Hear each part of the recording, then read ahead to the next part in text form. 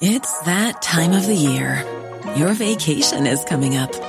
You can already hear the beach waves, feel the warm breeze, relax, and think about work. You really, really want it all to work out while you're away. Monday.com gives you and the team that peace of mind. When all work is on one platform and everyone's in sync, things just flow. Wherever you are, tap the banner to go to Monday.com.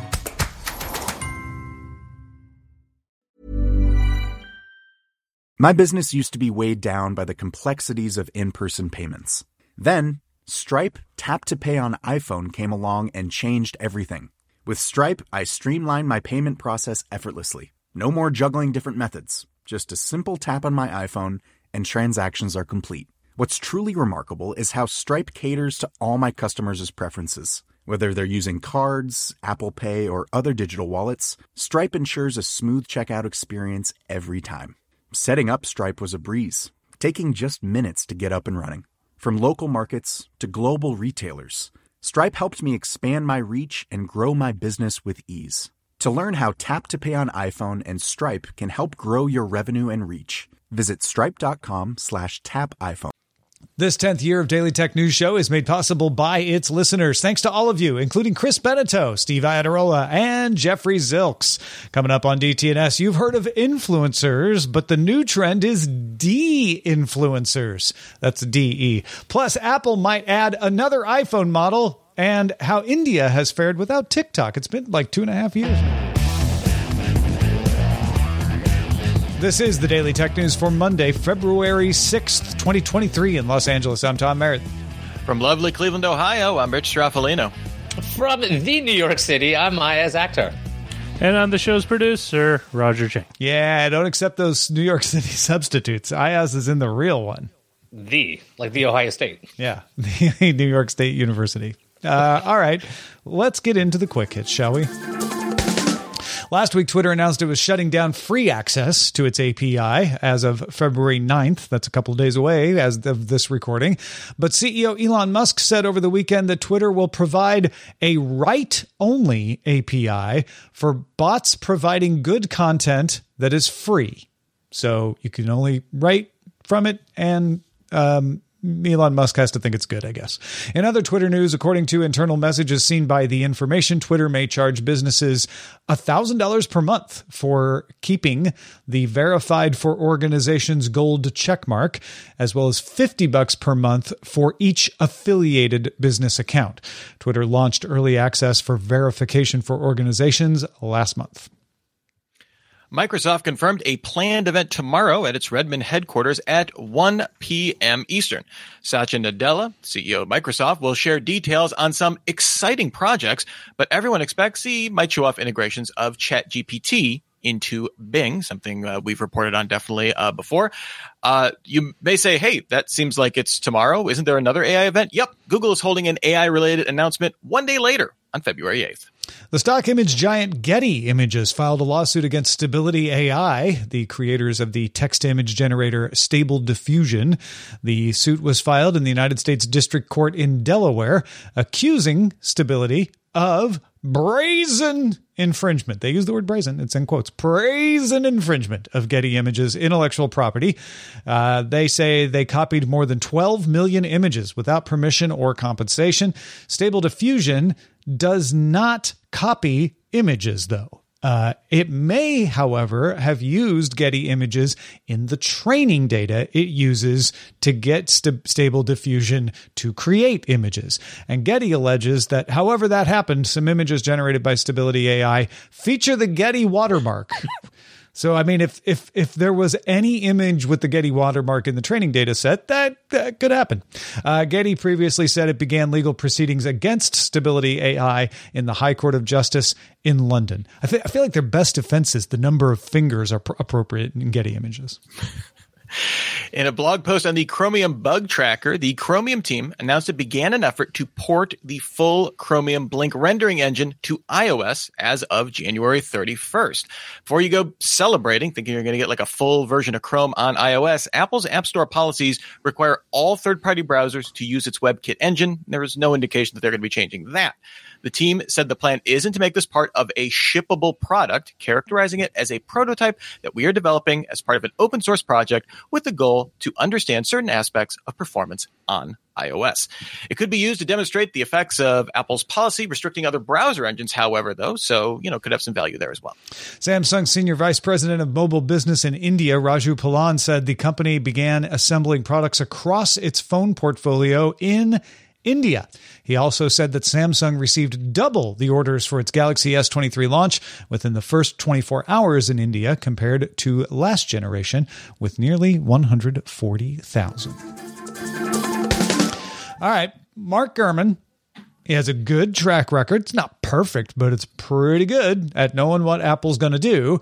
And he's been putting those suppositions, insights, expectations into the Power On newsletter. So it's always a good read if you want some inside Apple information. This weekend was no exception. Gurman says, don't expect an update of the Mac Studio in the near future. In fact, Gurman isn't certain if Apple plans to refresh it at all.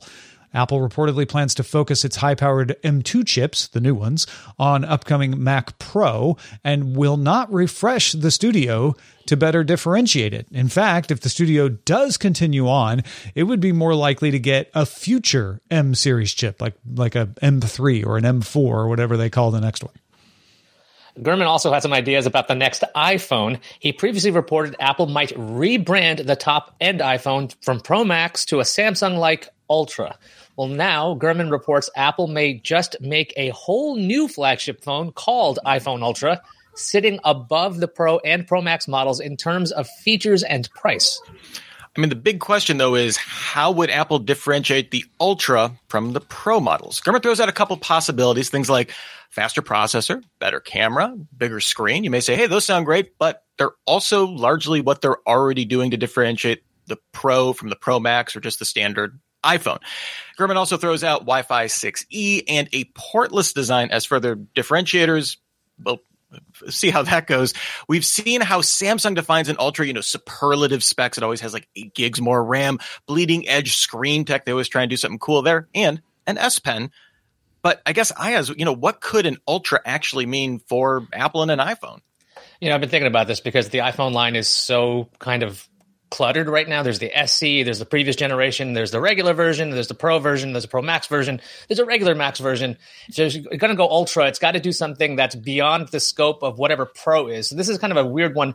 I'm thinking more about the watch. That thing is really ruggedized. If there was a super rugged iPhone that you spend a ton of money because you'll never have to pay for a repair, I guess, because nothing ever breaks on it. I don't know.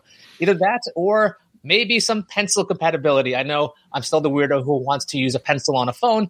I just don't see why it's not there on the iPhone yet, but maybe that would be it. But the main thing I keep thinking about is making sure that there's better sales of the Pro, because you go, well, the Ultra costs $1 billion and this one doesn't cost as much. It's the second most expensive. I'm getting the Pro.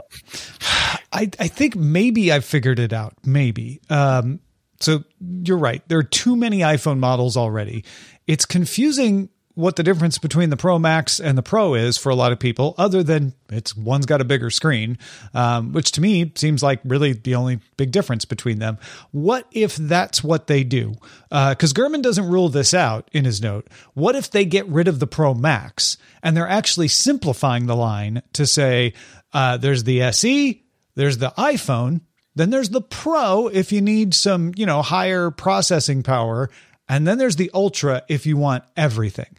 And that would actually make more sense to me, that the Ultra has every feature we've got. The Pro is tuned to professional users. The iPhone is the standard one, and the SE is the bargain one.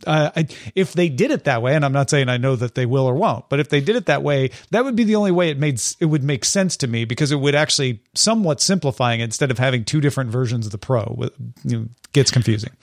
I just enjoy the mental angst it will cause Samsung owners if Apple releases a phone called Ultra that has pen support, like worlds just collapsing at that point. I mean, if you really want to get wild with it, really the only processor headroom they have, I mean, I'm sure they could call it the A16, Quad Plus, or you come up with some nomenclature for it, but theoretically, I don't know if an M1 can fit into that envelope. It can go into a fanless design. Like you could really put some superlative performance on there. And the other thing that Apple's been doing with their Pro lamp, it doesn't get as much headlines, is that they've been doing some like kind of pro creator codecs and stuff like that on that end, when they're doing raw photo, other kind of raw video and that kind of stuff on there. And if you had something with, it was totally maxed out, right? It comes with like a terabyte of storage by default, comes with an M1 equivalent kind of processor or a laptop kind of style processor on there. You could really put in some impressive media specs on there to kind of turn it into a mini iPad mini, which then gets into a whole nother confusing nomenclature. Yeah, I feel like they're not going to make it more confusing, which is why I was trying to simplify this. Well, one thing, though, that is confusing is kind of where the Studio ends up. It seemed like Apple was kind of going very aggressively to the Studio branding of being kind of in between the super high-end expensive Pro stuff and your more consumer-oriented, this is just the MacBook, this is just the Mac Mini. What they're doing with the Studio as just kind of, we're only going to update this when we need a placeholder that we can't justify a $5,000 Mac Pro or a $1,000 Mac Mini or something. That really seems weird given how much they've invested in that branding. They have the Studio Display, they have the Mac Studio already. It seemed like that they were going down that path. It almost reminds me how they treated the Mac Mini for years, and just in terms of, I guess when we need something to fill in like a sales niche, if we, in our Gartner quadrant, we have something missing there, we'll throw the Mac Studio at it until we have kind of more of a flagship Nobody's product. Ever happy, Rich. You upgrade the specs every year to make us buy new stuff. Oh, you're not upgrading the specs every year. You're abandoning the product line. I don't know. I actually wonder if maybe they just do a Mac Pro Studio. Like the Mac Pro might replace the Studio line. The Mac Studio has definitely been a weird entry in this level. Yeah. Unless it gets rebranded to the Mac Mini Ultra. Please don't do that. All right, let's move on to the how do you survive without TikTok story. In 2020, tensions on the Himalayan border of India and China flared up. That is a historical hotspot. In that incident, 20 soldiers were killed on the Indian side, and India responded in June 2020 by ordering app stores to block Chinese apps.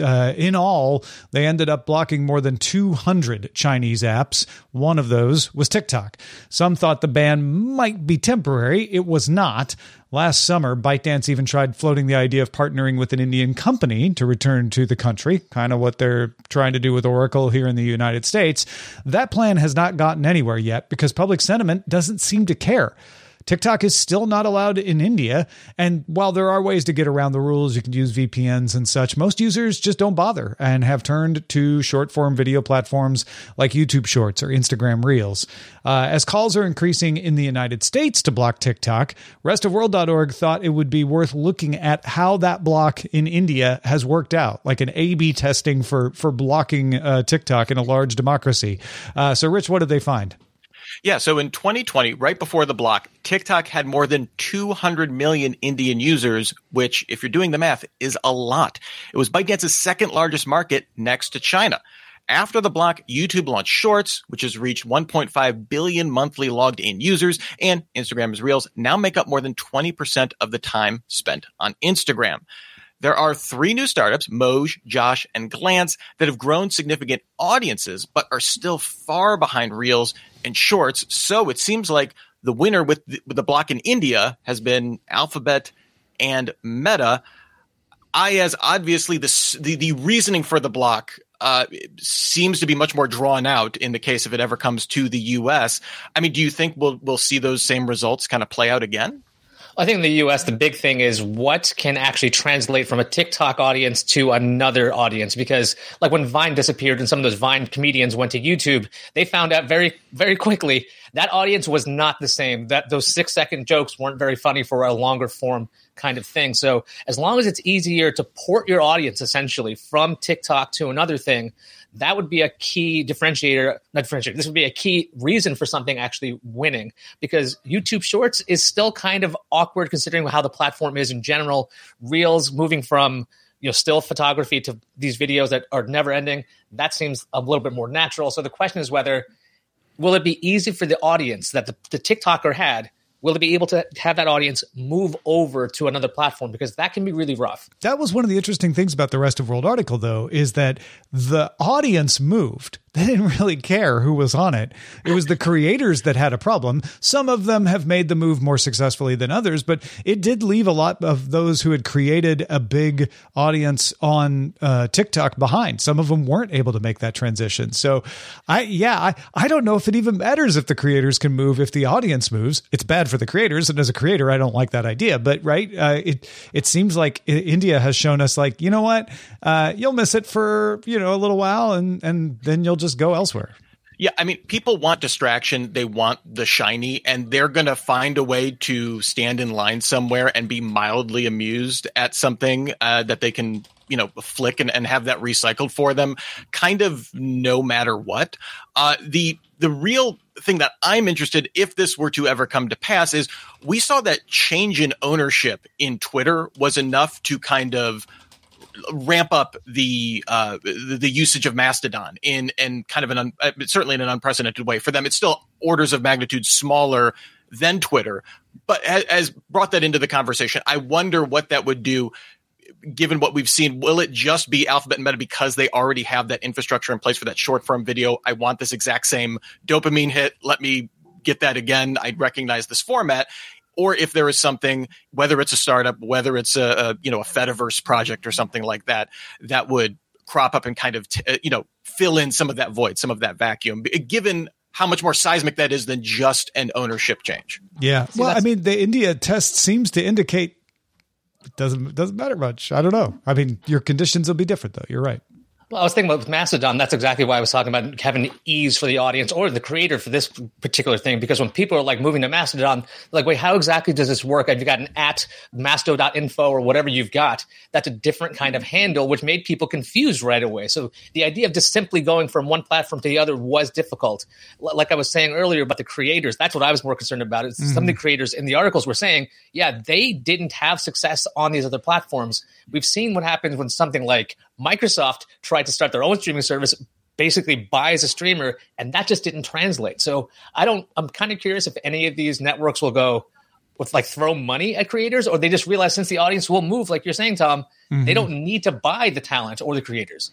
And despite what they may be saying in their all hands meetings, are Meta and Alphabet quietly saying, like, it's fine. Go ahead and ban TikTok. It's, it's not a problem. Do it. Folks, if you have a thought about something like that and you would like to send us an email, we welcome it. We love getting your emails, reading them. We read every single one of them. And if they're particularly insightful and we think the rest of the audience would benefit, we read them on the show. So email us feedback at dailytechnewsshow.com.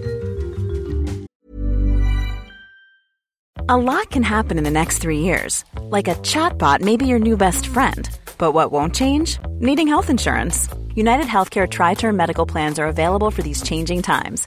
Underwritten by Golden Rule Insurance Company, they offer budget-friendly, flexible coverage for people who are in between jobs or missed open enrollment. The plans last nearly 3 years in some states, with access to a nationwide network of doctors and hospitals. So for whatever tomorrow brings, United Healthcare Tri-Term Medical Plans may be for you. Learn more at uh1.com. The Claude 3 model family from Anthropic is your one-stop shop for enterprise AI. With models at every point on the price-performance curve, you no longer have to make trade-offs between intelligence, speed, and cost. Claude 3 Opus sets new industry benchmarks for intelligence. Sonnet strikes the perfect balance between skills and speed. And Haiku is the fastest and lowest cost model in the market, perfectly designed for high-volume, high-speed use cases. Join the thousands of enterprises who trust Anthropic to keep them at the frontier. Visit anthropic.com/Claude today. My business used to be weighed down by the complexities of in-person payments. Then, Stripe Tap to Pay on iPhone came along and changed everything.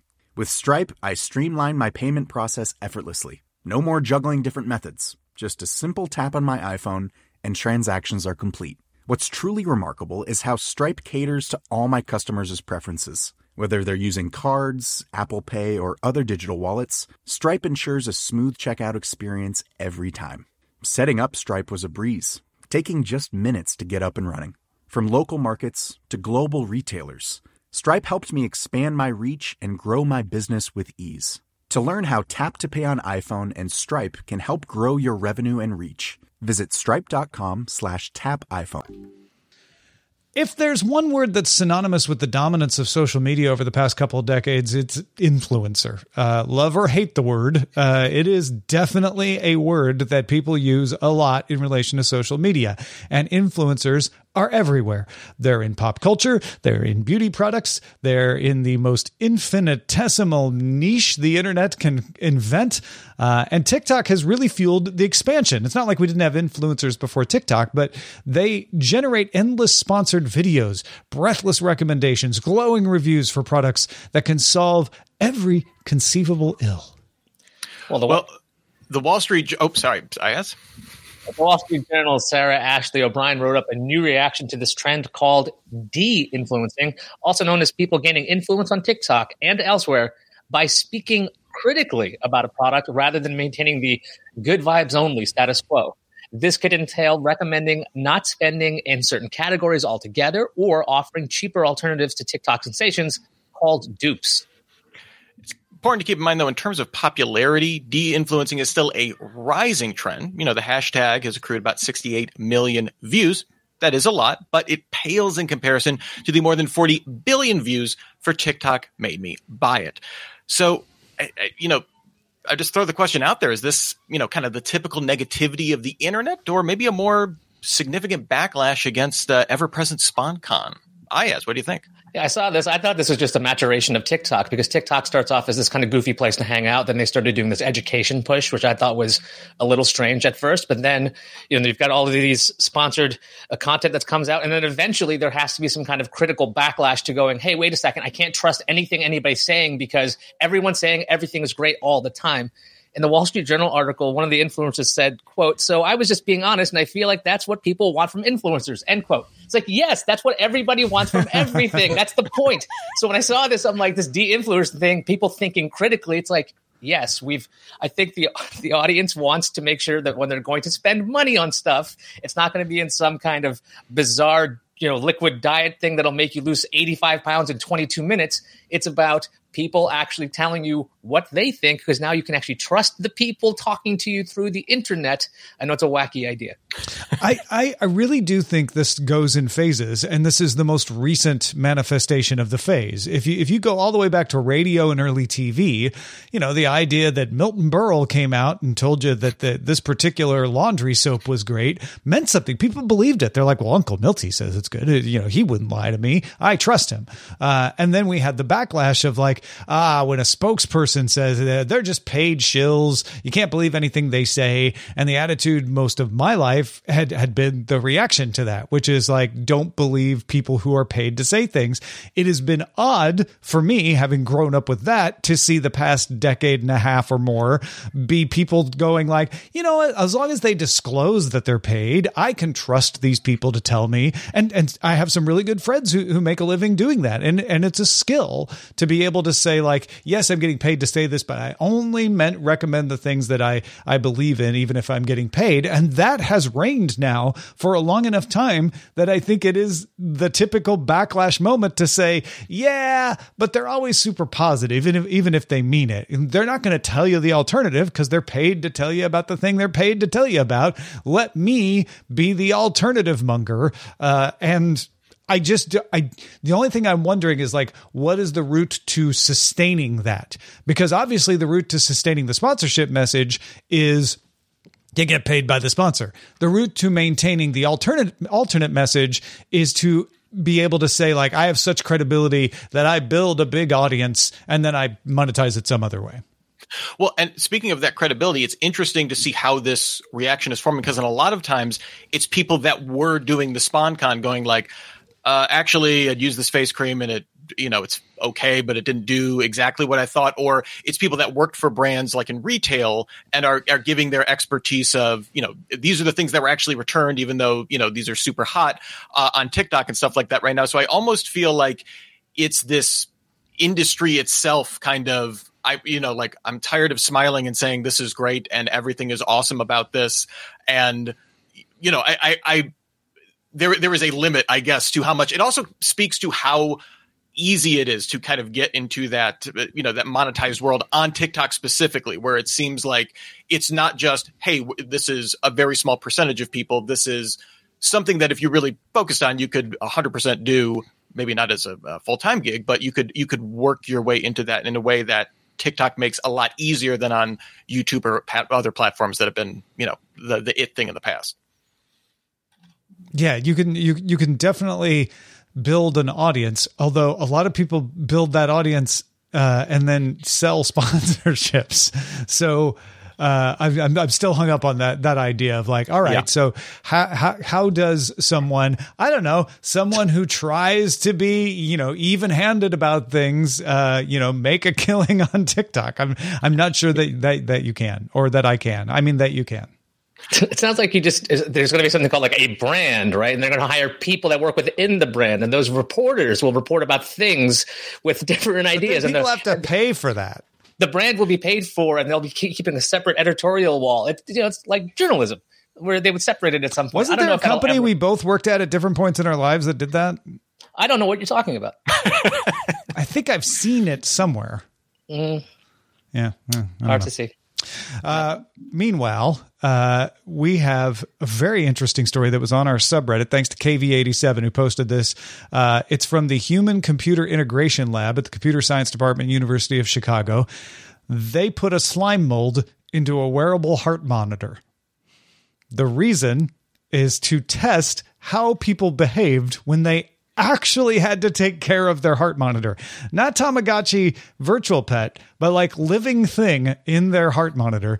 The slime mold formed a conductive wire that was needed for the sensor to work. So they weren't electrocuting the slime mold. It was just conductive. But it had to have a living slime mold connection, or the heart sensor wouldn't operate. To keep it working, you needed to keep the slime mold alive. That meant feeding it with some oat flakes every 2 days and 1 drop of water twice a day. If it went dormant, especially dried up because it didn't get the water, the sensor would stop working until you resuscitated it with a couple of drops of water. The lab tested the wearable on 5 women around the age of 30 who wore it from 9 to 14 days each. So they really made it. They made a version of this. The most interesting thing about this is because as part of the study, they had to tell the women not to feed it, to see how it would react. Right, because they were trying to see what the negative version would look like. Yeah. Yeah, and that they experienced a little resistance to that. They were like, "No, I'm used to feeding it. I want this to do well." Like already, it's a slime mold on your wrist, and there was a relationship to that. I find super fascinating. You got people who have to wear a heart sensor. Okay, so something's really stressing them out. Let's add something else. What if my sensor itself? I don't think this is a practical item. You're right. It's just this idea of like the guilt and like, oh man, it's not doing well. I resuscitated. It's coming back. Is it coming back? And your sensor's not reading it, so you need a second sensor to see how freaked out you were when your first sensor died. Yeah. So I mean, I like the idea of the actual bioengineering of it, but all joking aside, that's yeah, the point wasn't to make a better heart sensor. You're right. That's a very good point. It really was to see like how people behaved when there was a living thing inside their heart sensor. And I'm with Rich. I think this was really interesting to see. People felt bad when they were forced as part of the study to not give water to a slime mold, which I'm guessing doesn't have a lot of self-awareness or self-worth. Yeah. Because it's no gelatinous cube. Yeah. I mean, but slime mold's a slime mold, no matter how much it's on your wrist. Call it living, and suddenly, people get attached. They got attached to Tamagotchis. Yeah, I can't imagine they wouldn't get attached to a slime mold. All right, let's check out the mailbag. All right. Well, Christopher wrote in with some more thoughts on municipal fiber. He says, I started muninetworks.org 12 years ago, and so he covers the space a lot. On the show, Longmont was called out for voting no on the opt-in in 2009. They voted yes in 2011 and built the Muni Fiber network that PC Mag just gave the best ISP for gaming award to. Always good to hear stories from people on the ground thinking about community networks. Thanks, Christopher. Thanks, Christopher Mitchell. It's good to hear from you, man. And yes, good to know that Longmont. Shannon did say, "What the heck's going on, Longmont?" They just needed a couple more years to vote again, and they've built a very nice ISP. So good to know. Very good. All right. Ayaz Akhtar, thank you so much for being with us. If you are doing anything out there, now's a chance to tell folks what it is. What are you doing these days? I'm doing a show called This Old Nerd. You can see it on thisoldnerd.com. Now, there I do projects to make my home and life as tech forward as humanly possible, and you can learn from my mistakes. New episodes are coming out very soon. Excellent. And thanks to our brand new bosses, Kelly and Robert, who just started backing us on Patreon. Thanks, Kelly. Thanks, Robert. Yay, Kelly and Robert. We love getting new patrons, so we dedicate the episode when we get a new one. Other days we call out some of the old timers. We love having all of you in here as well. But thank you, Kelly. Thank you, Robert, for making today's show possible. Patrons, stick around for the extended show, Good Day Internet. You can also catch the show live Monday through Friday, 4 p.m. Eastern, 2100 UTC. Find out more at dailytechnewsshow.com/live. Back tomorrow with Patrick Norton. Talk to you then.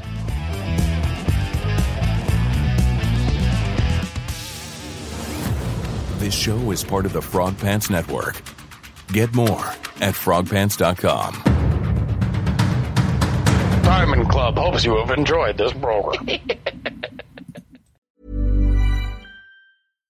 Hi, I'm Daniel, founder of Pretty Litter. Cats and cat owners deserve better than any old-fashioned litter. That's why I teamed up with scientists and veterinarians to create Pretty Litter. Its innovative crystal formula has superior odor control and weighs up to 80% less than clay litter. Pretty Litter even monitors health by changing colors to help detect early signs of potential illness. It's the world's smartest kitty litter. Go to prettylitter.com and use code ACAST for 20% off your first order and a free cat toy. Terms and conditions apply. See site for details.